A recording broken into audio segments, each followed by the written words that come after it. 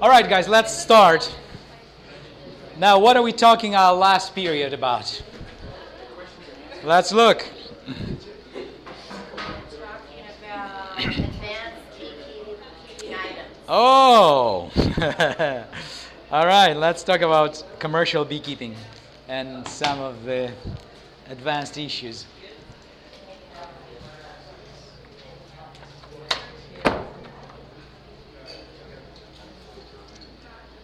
All right, guys, let's resume our class. I was reminded just a couple of minutes ago by my brother right here that one of the, when you extract your honey in your own home, one of the methods of uncapping that works well is a roller that is prickly, has has pins, a roller with pins. And you take your frame and just roll it like this or like this, I don't know which way. It pokes holes in each cell, and then you put it in an extractor and spin it, and it comes out just beautifully. So what you achieve with that type, what you achieve is you don't cut off too much wax of your frames. However, when your frame was placed in a hive not too close together but a little further, the bees will build fatter frames. You might want to cut that off too, right? Oh, sometimes I run 10 frames no matter what. I see. I see. So sometimes the bees will build really fat frames. So it's your choice whether you want to keep them that thick or you cut some off for your wax production, whatever you want to do. Some people use wax for candle production or whatever. There's always wax available when you do bees, so there's extra wax that comes back from whatever processing of your stuff. Dated to buy it off for $3 a pound, so it's don't throw your wax away. That's right. Wax is expensive. $3 a pound. That's last time I. Yes. One more question. You can also save the cappings and make honey from that. Yes, absolutely. Whatever you uncap, there's plenty of honey on it. You can strain it through the cheesecloth or whatever method of straining you have. You can put it in a paint strainer thing and spin it in the machine too and get all the honey out. Normally what I do, I put it in some kind of cheesecloth and let it drip overnight, and there's plenty of honey coming of it too. It's pretty good honey too, yes. The guys that are doing commercial bees just for like almond pollination, do they use the honey? Or? They do. And we'll talk, this class period, we'll talk about large-scale beekeeping, commercial beekeeping, and any issues that they are dealing with. Because the commercial guys' issues are different than mine and yours. We are hobbyists, we do it for fun, we do it because we love it. They do it because they love beekeeping too, but they have one more thing that's driving them, that's the bottom line financially. Can I do this season? Do I have enough money for this or this or this? Or what are the gains if I do this or this or this? So what are the returns? So those are some of the things we'll talk about, yes. Sponge extracted, or could you put it through a press and a roller type device? All of the honey today that's produced is actually centrifuged. It's extracted in centrifuges. So almost 100% of the honey. Maybe 99. 1% comes from dripping from all the cuttings, straining things and all that kind of stuff. Actually, I'm wrong. There's honey that comes commercially to your table that is not extracted. It's comb honey. So if you buy comb honey, it has not been processed at all. Now when you buy liquid honey, it has been extracted. So if it has been extracted, that means that the honey was in contact with stainless steel, aluminum, other pipes, maybe some lubricant got into your honey, and as it was strained through the mash, some chemicals got into your honey. As it was stored in 55-gallon drum, you don't know what was stored prior to you storing the honey there. You don't know what chemicals are produced in the tin that is prepared for your 55-gallon drum, or whatever method, or even the jars you buy in a store. You don't know what goes into the processing of the glass and how well the glass is washed before it's shipped to you to fill the jars. Therefore, buying honey in the jars or producing honey by extracting adds a few more steps and adds a few more impurities to honey. So if you extract honey If you bottle honey, there's few other elements and chemicals that may be added into the whole compote. So you are getting possibly some contaminants in it. Therefore, we come to the top bar hive as the purest, best, cleanest, most natural way of consuming honey. What does that mean? It's a bar that has just a tiny strip of wax on the top, and the bees will build the comb from scratch, from the fresh nectar from your area. So your wax is not prefabricated on a factory as a foundation, right? So your nectar doesn't come in touch with some contaminated foundation, wax or plastic foundation that's coated with wax. The bees made that foundation from nectar from your backyard, right? So they produced it. There's no contamination except whatever in the air, whatever pollution is in the air that was absorbed by the nectar. That's the only contamination to your honey, right? Or whatever dust or particles floating in the air they may get into your honey. That's the only contamination for that honey. So that honey is most naturally cleanest produced honey. Did not come in touch with stainless steel, aluminum, any lubricants, any container storage. It's stored in the natural storage that the Lord provided for the bees. So if you harvest pieces of comb from top bar hive, it's your purest, cleanest, most natural honey you can get. So that honey has no contamination whatsoever except whatever air particles are there and whatever chemicals in the air got into the nectar. So your cleanest honey is comb honey from top bar hive. Your next cleanest honey is unprocessed, unfiltered honey. And your third, which is actually called grade A honey, which is the least tasty and the least beneficial honey. It's grade A honey that has been heated, pumped through the paper filters. Therefore, it's void of any pollen, propolis, or wax. It has very few healing properties. Plus, whatever enzymes that were alive and were beneficial were destroyed in the process of heating. So, heated honey or grade A honey is not a good choice unless you use it as you use sugar, which is strongly discouraged. Using of sugar is like killing yourself, dying a slow death. I won't scare you with all that kind of stuff. But stay away from sugar and stay away from honey unless you're using it very moderately. The Bible says, eat a little honey. Okay? Why? There's 4 redeeming qualities. It has propolis, which has pollen, which has wax. Pollen has micronutrients and vitamins, and propolis has antibacterial, antiviral, antifungal properties, which are good for you. And the fourth benefit of honey, as opposed to sugar, it has flavor. It has nice scent from whatever flower it came from. Anybody tried orange blossom honey? Yes. All the time. Beautiful, beautiful scent to that honey, right? Anybody tried basswood or linden tree honey? It grows in moderate climates like northeast. Very flavorful honey. Very beautiful honey. Any other interesting honeys you tried you like? Each. Galberry. I like galberry. That's pretty good. Yeah, That's each. what it is there, right? Interesting. Each variety of honey has their own flavor, their own texture even, and just beautiful thing. Right, let's switch to commercial beekeeping and special, more complex things about beekeeping. Yes. Quick question. I heard the best honey that you can eat or consume is the honey is produced in the area where you live, because the pollen is actually from the area where you live. Very true. Very true.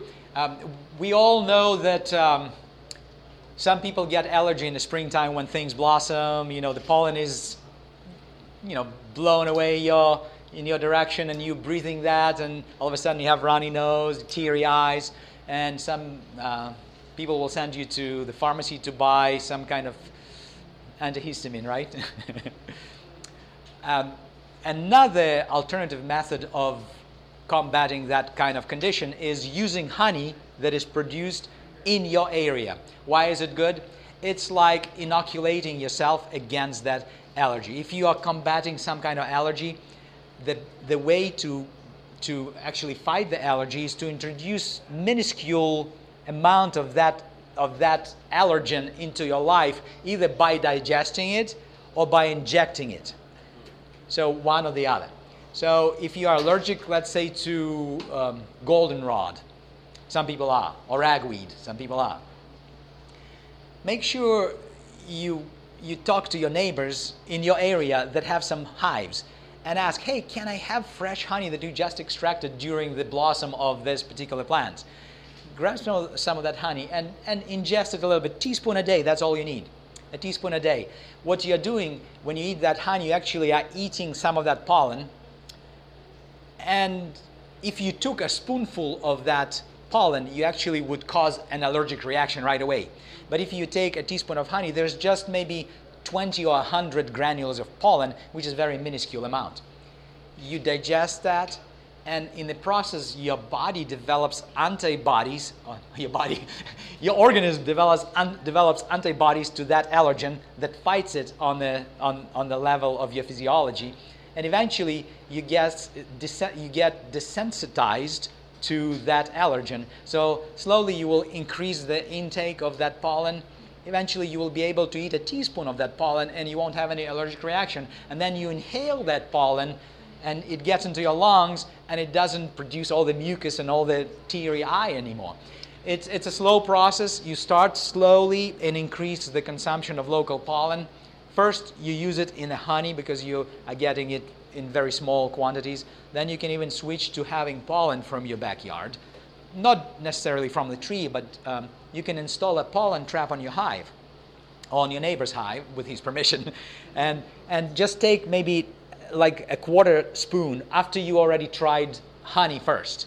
And you saw the improvement after you tried it for a month or two. Switch to taking little pollen, maybe a few granules of pollen, and they are about 1/16 inch square cube volume. Take 1, take 2, take 4, take 16, and eventually you build up your resistance to that allergen. That's true. Okay. Let's talk about commercial beekeeping and issues that they are facing. Whatever issues I may face and you may face as hobby beekeepers, they are totally different. For example, we may look at weak colony and strong colony, and we will be naturally interested to nurse the weak colony.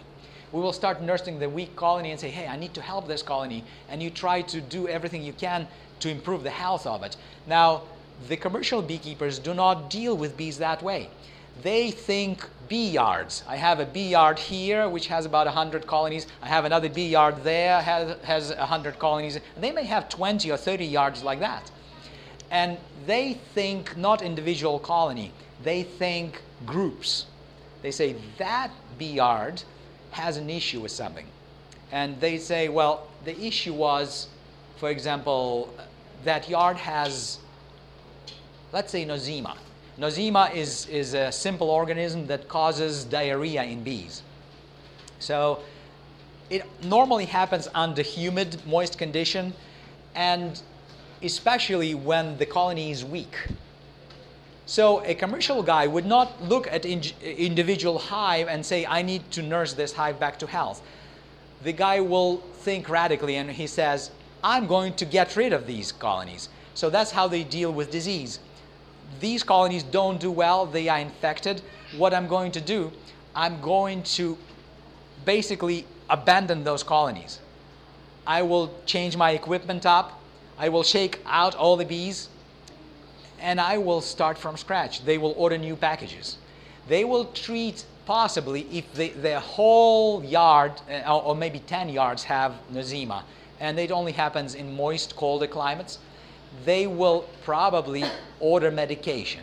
And the medication they will use is called either Fumidil or Fumidine or Fumidil. I forgot exactly the name of it. But you can look in the literature or online what exact brand or marketing name you have.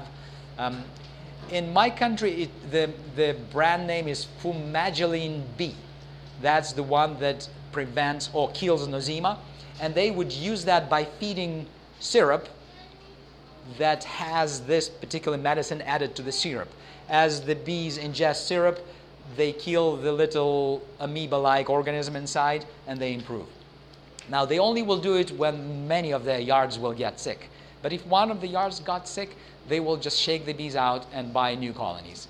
That's how they deal with disease like that. Now, how do they deal? The main issue for commercial beekeepers is varroa mite. I already told you. If you are anywhere in the continental USA, or if you are anywhere in the world for that matter, you have varroa mites there. If you bought healthy bees, within a year, the population of varroa mites, which are horrible things, they will suck the lymph out of your baby bees, and your bees will be deficient. Eventually, within 2 years, untreated, they'll kill your whole yard, all your colonies. So commercial beekeepers will have to stay on top. Can they do natural treatments like go and collect thyme and put a bunch of thyme in each individual hive and just go and 2 weeks later remove the thyme? They don't really do that. They don't have time for that. They don't have time for thyme. Right? Can do wormwood. That's another natural way of getting rid of that parasite. They will have to find huge plantation of wild wormwood, right? They don't do that either. It's really hard for them time-wise. So what do? There's a few treatments that they buy on the market in the beekeepers' stores. They can order chemical treatments that are fairly harsh. Some of them are like formic acid. It's a special pad that's soaked in that acid. You unseal the pad a little bit. You don't want too much of that acid evaporating onto your hives. And that acid is pretty heavy as it evaporates. It's heavier than air. So you put it on the top of your frame, and it slowly evaporates, and the fumes go down through the hive, affecting the mites all the way to the bottom of the hive. So what do they do to the mites? The mite probably gets dizzy and stops reproducing and drops down. If you have, if you are a hobbyist, you probably have a double bottom hive. You have a sticky piece of paper there that might get stuck to it, so you're very happy, even if you're using natural remedies. A commercial guy would use one of these powerful medicines like formic acid, which in many cases will affect your bees also. It can kill bees. So if you don't have well-ventilated hive in the summertime, by the way, in the summertime the bees will put a fanning squad of bees at the entrance of the hive, and they will be fanning the air out of the hive so fresh air would get through the venting openings on the top of a hive or cracks of a hive. So they constantly keep the flow of air through the hive. So if you're having this evaporating acid on the top of a hive and they are venting, then there's always very weak concentration or mixture of acids with the air, which is okay. But let's say it's wintertime or fall time and the temperatures are low and it's cold, and you put this pad with formic acid on top of a hive, there's no flow of air. All of a sudden you have high concentration of these fumes, and you can kill your own bees with your own medication. So read the instruction if you get into these chemicals treating your bees. Now, commercial guys very often use non-conventional, FDA non-approved methods. One of them is they use a special chemical called amitraz, which is in the USA. It's approved for killing mites on dairy production facilities. So if you come to a dairy, they always spray amitraz solution in their farm to keep the mite population down. Because when you have like thousands of cows in the same facility, the mites, they have another variety of mites. It's not varroa mite, but a mite also nonetheless. They use this special 20% concentration of amitraz. Amitraz is oil soluble. It's a chemical that at the concentration of 20% works really well to kill all kinds of mites. At the same time, it's used as insecticide to kill all kinds of larvae of flies or whatever other mosquitoes would be there. At that high concentration, it will also kill your bees at 20% concentration. However, if you have a 2.5 or lower concentration of amitraz, and you can dilute this bovine variety of amitraz that they actually spray it on cows too to reduce the mites on the cows. And you can dilute that about 8 times. So from 20, basically to about 2% concentration or less. Many beekeepers, commercial beekeepers, in fact, it's illegal in the U.S. It's not FDA approved to use that chemical for beekeepers. In olden days, it was available for purchase through Mexico and was called Tactic. Tactic still is available. You can buy it illegally, just like you can buy illegal drugs. Don't do that. Don't get caught. But many beekeepers do that. Most of the commercial beekeepers I know produce their own legal way of, they buy legal bovine amitraz, which is marketed under Bomitraz in the USA, and it's legal. So Bomitraz is a version of amitraz for bovines, and they dilute it 8 times. So basically, they take a gallon of 20% Bomitraz, and they put it to 8 gallons of oil, any cooking oil. They mix all that thoroughly. They take shop paper towels, for the mechanics shop, the blue towels. They cut that long towel in 2, so they have 3 toilet paper size rolls. And then they dump it in a 5-gallon bucket filled with that oil. So that paper will soak in the solution, the oil with 2% of amitraz in it. Then what they do, they would have a couple of beekeepers. One is picking the lid off the hive. The other guy will grab this roll and just peel off 1 sheet at a time and drop on the top of the frame, and then drop the lid back, and then next hive, and they go really quick because they have thousands of colonies to treat. And they will, in a day, they can treat probably 1,000 colonies just by putting the sheets there. 2 weeks later, they will collect those sheets. In fact, as the bees run around the hive, and they all constantly run doing all kinds of jobs, they will run on this sheet, pick up some of this oil solution from the sheet, and then start walking around doing their job, spreading this amitraz everywhere in the hive, which will affect the varroa mite. It will kill the varroa mite. It's actually a miticide. It will kill any mite. And if you use that in higher concentration, it also will kill your bees. So remember, amitraz is not FDA approved, but however, it's used by most of the commercial beekeepers. And the way they go around the law, they legally buy it as Bomitraz, the one designed for bovine, and they dilute it to lower concentration of amitraz and use it on the bees. A similar product called Tactic was legally allowed, but then was banned. It's still available in Mexico, not available here. Why it's not available? It is not good for humans. Amitraz is not good for humans. If you inhale or have physical contact with amitraz, you will have nausea, you will start vomiting. If you use amitraz as treatment for the bees, you have to wear rubber gloves that are chemical resistant gloves. You don't want to breathe the vapor, so you wear a chemical mask and all that kind of stuff. What do you think that's doing for the bees? And then if you produce honey, what does that do for the honey when you eat that honey? Or what does that do to you when you eat that honey later? Now, most of these methods and chemicals are a serious issue, and if FDA finds residue of this stuff and substance in your honey will be banned from the shelves. So most of the guys that are using amitraz or some kind of bovine product to treat their mites do not sell honey. Why? They don't want to be in trouble.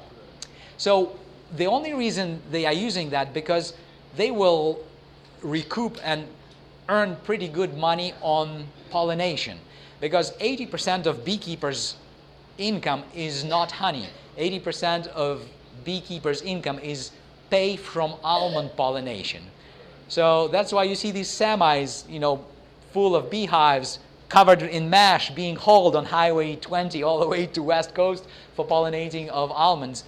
And those guys will use all kinds of chemicals. They will use formic acid. They will use even fumaric acid. This is very harsh acid, but they dilute somehow and they use that for control of varroa mite. The greatest issue for commercial beekeepers is varroa mite. And they would use anything to treat their bees to have them varroa free. I know beekeepers who actually every month prophylactically use amitraz on their bees. Every month, just to prevent varroa infestation. And they are dealing with it daily. Why? Because their how should I put it? The rate at which they increase the population is very high. They keep 1-year queens. They don't keep queens older than 1 year. Why? Because they want a rapid increase in population. They go for production, fast production, strong beehives. Strong beehive means that you have strong varroa population too, because they develop together with regular larvae. And because of that, monthly they treat them with amitraz. Every month they do these treatments. Or any treatments you do, remember that you have to do them, at intervals of 7 days, 7 days, 7 days. Introduce this particular chemical or whatever you are using. Why? Because what is the cycle of the bee? 21 day. So you want to cover all the bees at all the stages of development that you are mite free. The same thing with amitraz for commercial beekeepers. They put it in, 3 weeks in a row, 7 days period. Eventually they stop. Then next month they do it again, then stop. And they do not focus on honey production. In fact, some of these legally available remedies against varroa mites are only allowed in your hive prior to honey flow or after the honey flow. What is a honey flow again? Anybody can tell me? The time when there's nectar available and the time when the bees are collecting the nectar. It's called honey flow. Basically, honey production time, you do not want to use any chemicals or any treatments unless they are natural treatments as wormwood or thyme or something else natural, or you do thermal treatment of your bees. You do stuff like that. There's another acid, and it's something that I did back in the Ukraine. We actually used a water solution of it. We just sprayed our bees. How do you apply your acid? Fumes. You do fumes? Fumes. Well, tell us about your experience. It's oxalic acid, and you put like a quarter of a teaspoon in a little cup. And heat it up? And you hook it to a battery, and it heats up, and then it turns it to a liquid, and then it turns to a vapor. And when you put it in, you block the entrance so that the fumes don't get out, and it goes throughout the whole thing, and it doesn't bother your brood or your honey or your bees. That's another very safe acid, oxalic acid. You can either I use it as solution. We sprayed our bees with a spray bottle, and make sure all the bees are sprayed. Now people use it as a fume. I've seen actually a tablet, like like a pyro device where you light it up and it heats up, like burning. Like the fume. Yeah, and produces smoke, which is pumped through a hive, which also controls the varroa mite. So, oxalic acid. But don't you have to have some protection on to use that stuff too? You don't want to breathe it. Yeah. So, commercial people are very careful in honey production and any contamination, because I know a guy in California that produces 1% of all the honey that's produced in the USA. Wow. So if you produce 1% of US honey production, you want to be very careful what's on the shelf. And if one of your jars somewhere is caught being contaminated with some kind of chemical, guess what happens to all the shelves in all the stores where your honey is? It's recalled. It's pulled off the shelf. It's a big thing. So they are dealing with issues like FDA, who is testing their honey, testing the health of their colonies.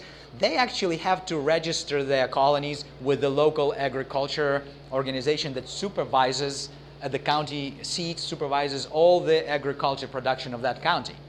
So they will have to send a technician from there to take samples of your bees, to take samples of your honey, to take samples of your wax, to check what kind of bacteria it carries, to check whether you have fire ants in your colonies, how much of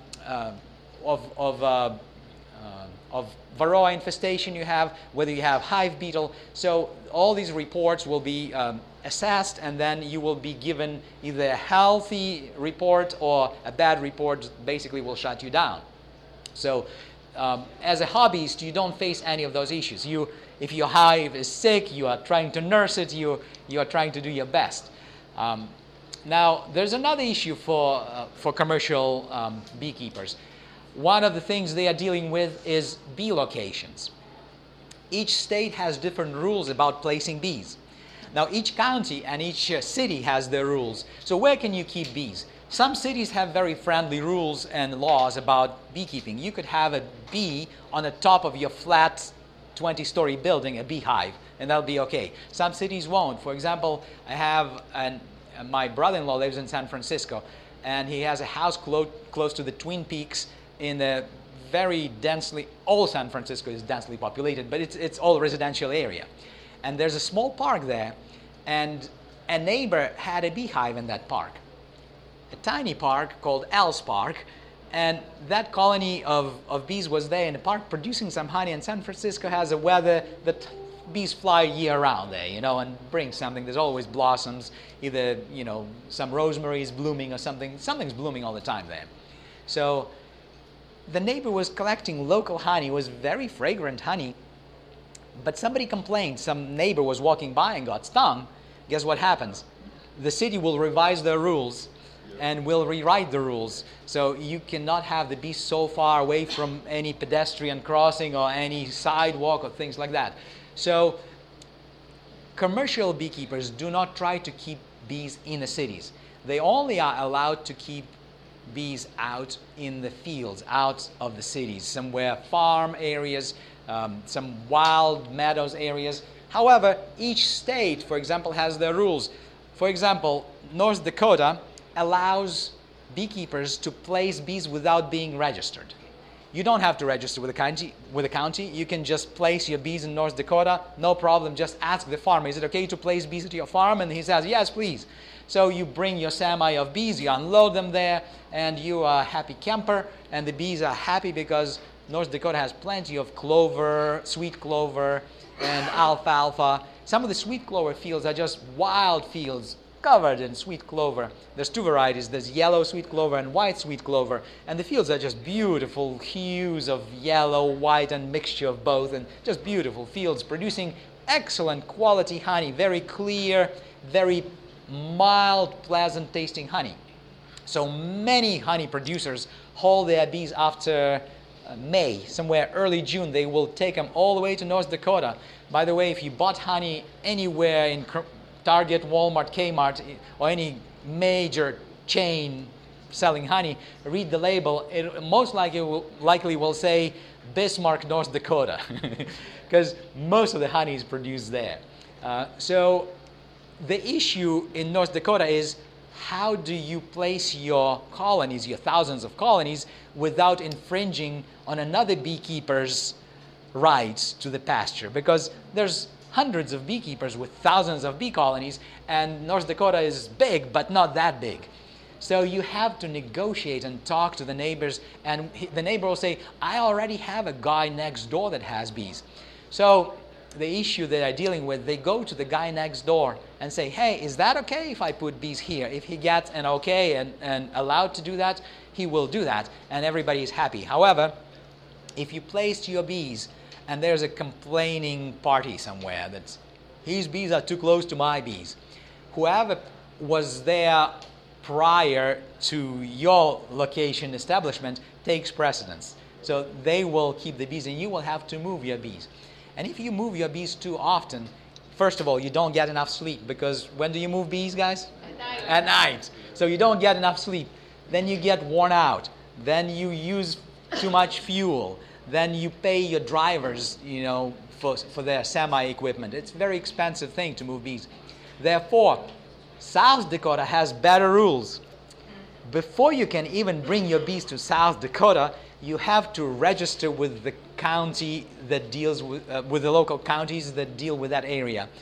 And you have to tell them, I have these many bee colonies and I would like to bring them into your state, into your county.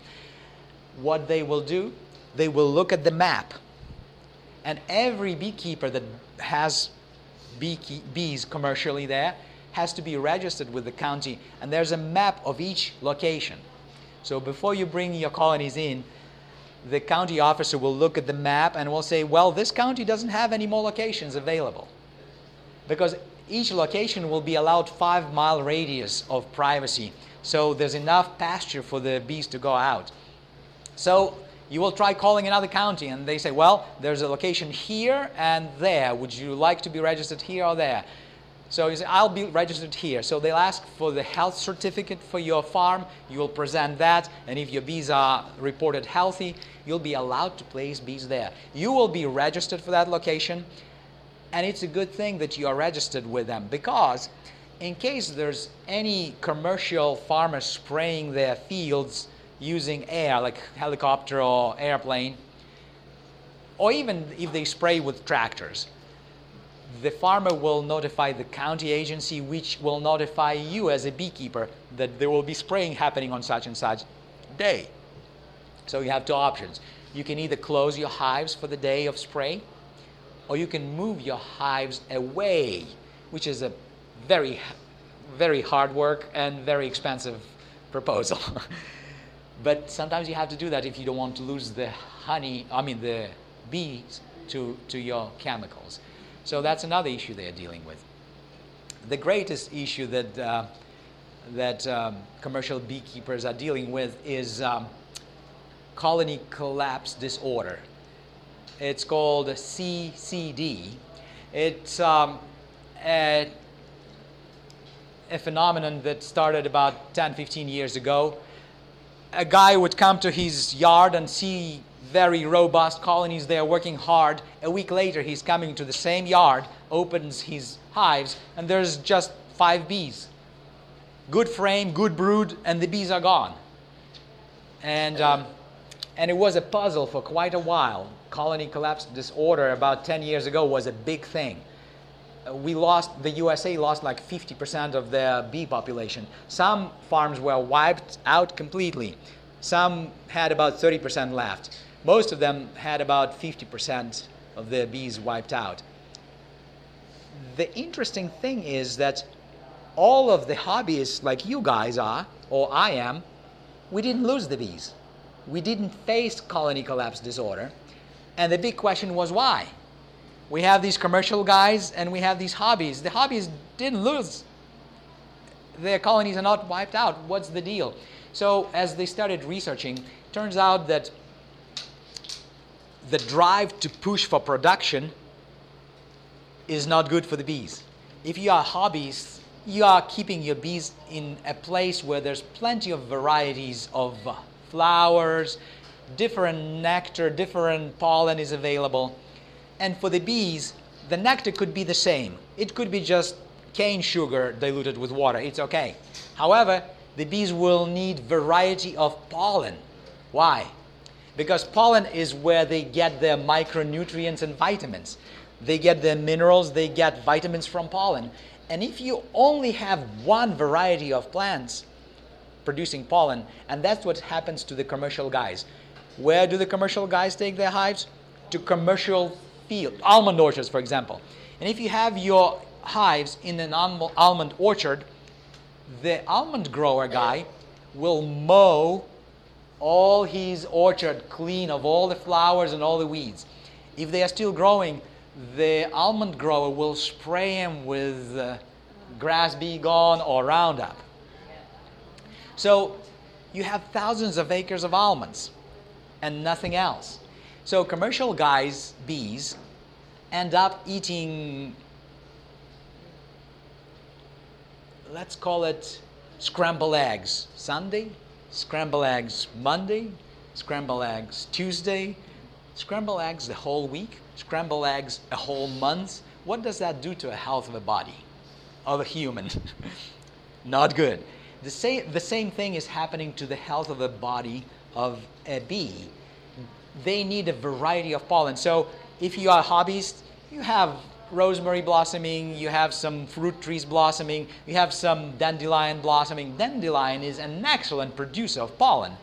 You have some other flowers blossoming. You have variety.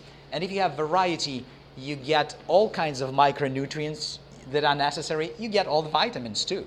So you have a whole panel of minerals and vitamins available to you.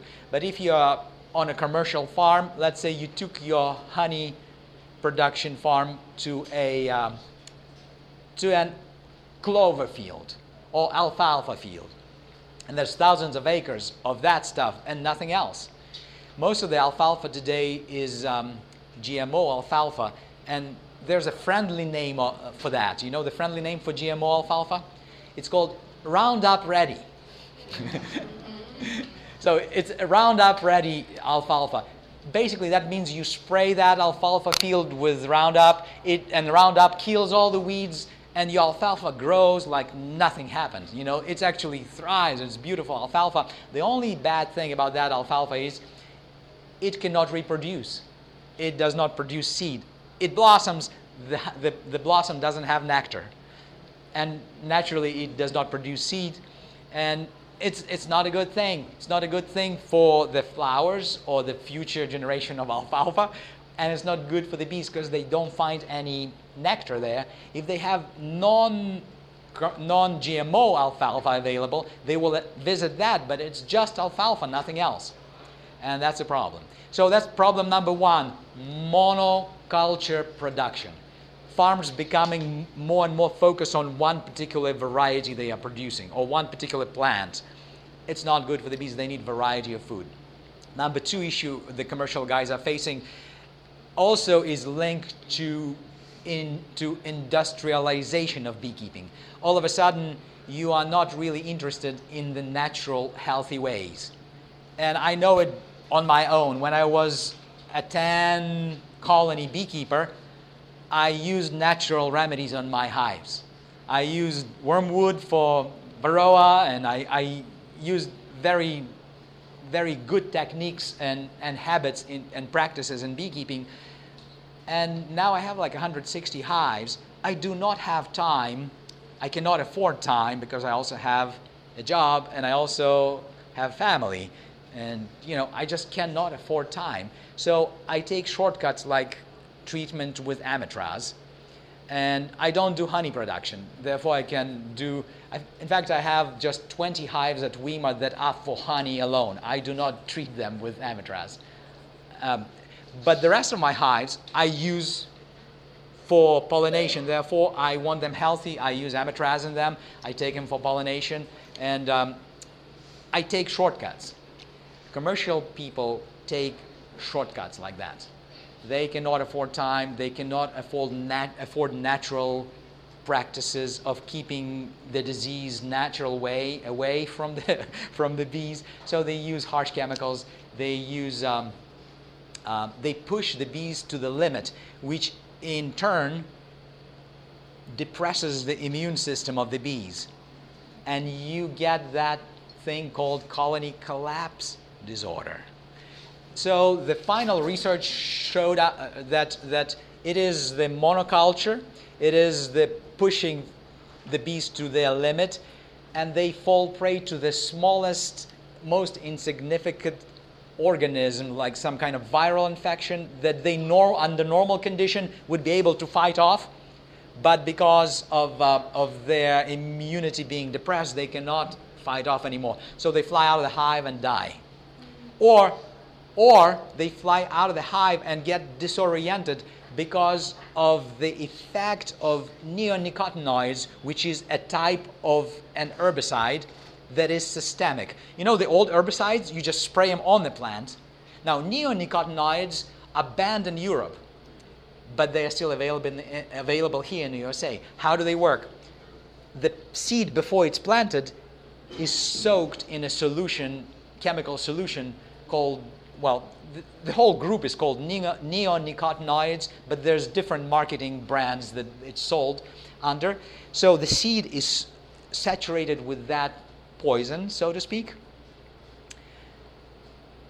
And that seed, as it's planted and it draws moisture from the soil, starts growing, all that chemical stuff will be systemic now in the plant. It's not just sprayed on top of the leaves, it's in the sap, in the system of the plant. It's actually in the nectar that the bee will collect from the flower. And as the bee collects the nectar that is affected by neonicotinoids, it loses its ability to navigate. Somehow it messes the navigational system for the bees. They leave the hive, they eat that nectar, and then they can't find their home. If they were fed, or if they happened to come upon the field which seeds were neonicotinoid treated. So Europeans banned that about 6 years ago, maybe 7 years ago now. We still are using them, but there's a strong push to ban those substances here too. Yes? How we see these pictures on these YouTube videos of like massive amounts of bees just dead. Yeah, it can happen. Basically, it's chemicals that do that to the bees. Sometimes, I've heard of this, but I've never experienced that. Sometimes a mad neighbor that was stung or his dog was stung will come and spray wasp killer on your hive. It can happen too. So, and sometimes a wise guy like myself can do it to your own bees. When I was beginner beekeeper, I saw some pile ants around the hive, and then I saw some wasps around the hive. And I thought, well, let me just use the spray on them. I sprayed just a little bit, under the hive there, where the ant piles were, and then I sprayed some around the lid on the top where the wasps were trying to get in. Guess what? There's always fanning bees at the entrance of the beehive, right? They are fanning the air, creating flow through the hive, and as I sprayed around the top of the lid, some of that chemical went right inside of the colony, and I killed my own colony with my own can of spray. So, of course, you'll learn as you work with these things. So if you see ants around your hives, don't hurry and spray them or put some poison there, because it can kill your own bees too. The best thing for the ants, and in California, beekeepers deal with ants. The best thing to fight the ants is keep strong colonies. They can fight off the ants. Number two, if your colonies are not strong, in the spring especially, in the spring your colonies are not very strong. You want to lift your colony off the ground or treat your soil prior to bringing your colonies there. So the ants would be dead and the chemical already has decomposed or washed away, then you put your colonies there. So that's the only way to deal with that. If you just have two hives, you can make a four-legged stand and put the stand in cans, empty cans, filled with some kind of motor oil. So when the ants are trying to get on the top of a can onto the hive to get in the hive, because they can smell honey just like the bees can smell honey, they crawl up on the side of the can, then they go on the inside wall and try to get on the leg of a hive stand, and they can't because they drown in that oil. So that's a way to do it if you're dealing with ants wherever you are. Have you ever tried diatomaceous earth? Yes, diatomaceous earth is a good thing, especially it's good for hive beetle. This media was brought to you by Audioverse, a website dedicated to spreading God's Word through free sermon audio and much more. If you would like to know more about Audioverse, or if you would like to listen to more sermons, please visit www.audioverse.org.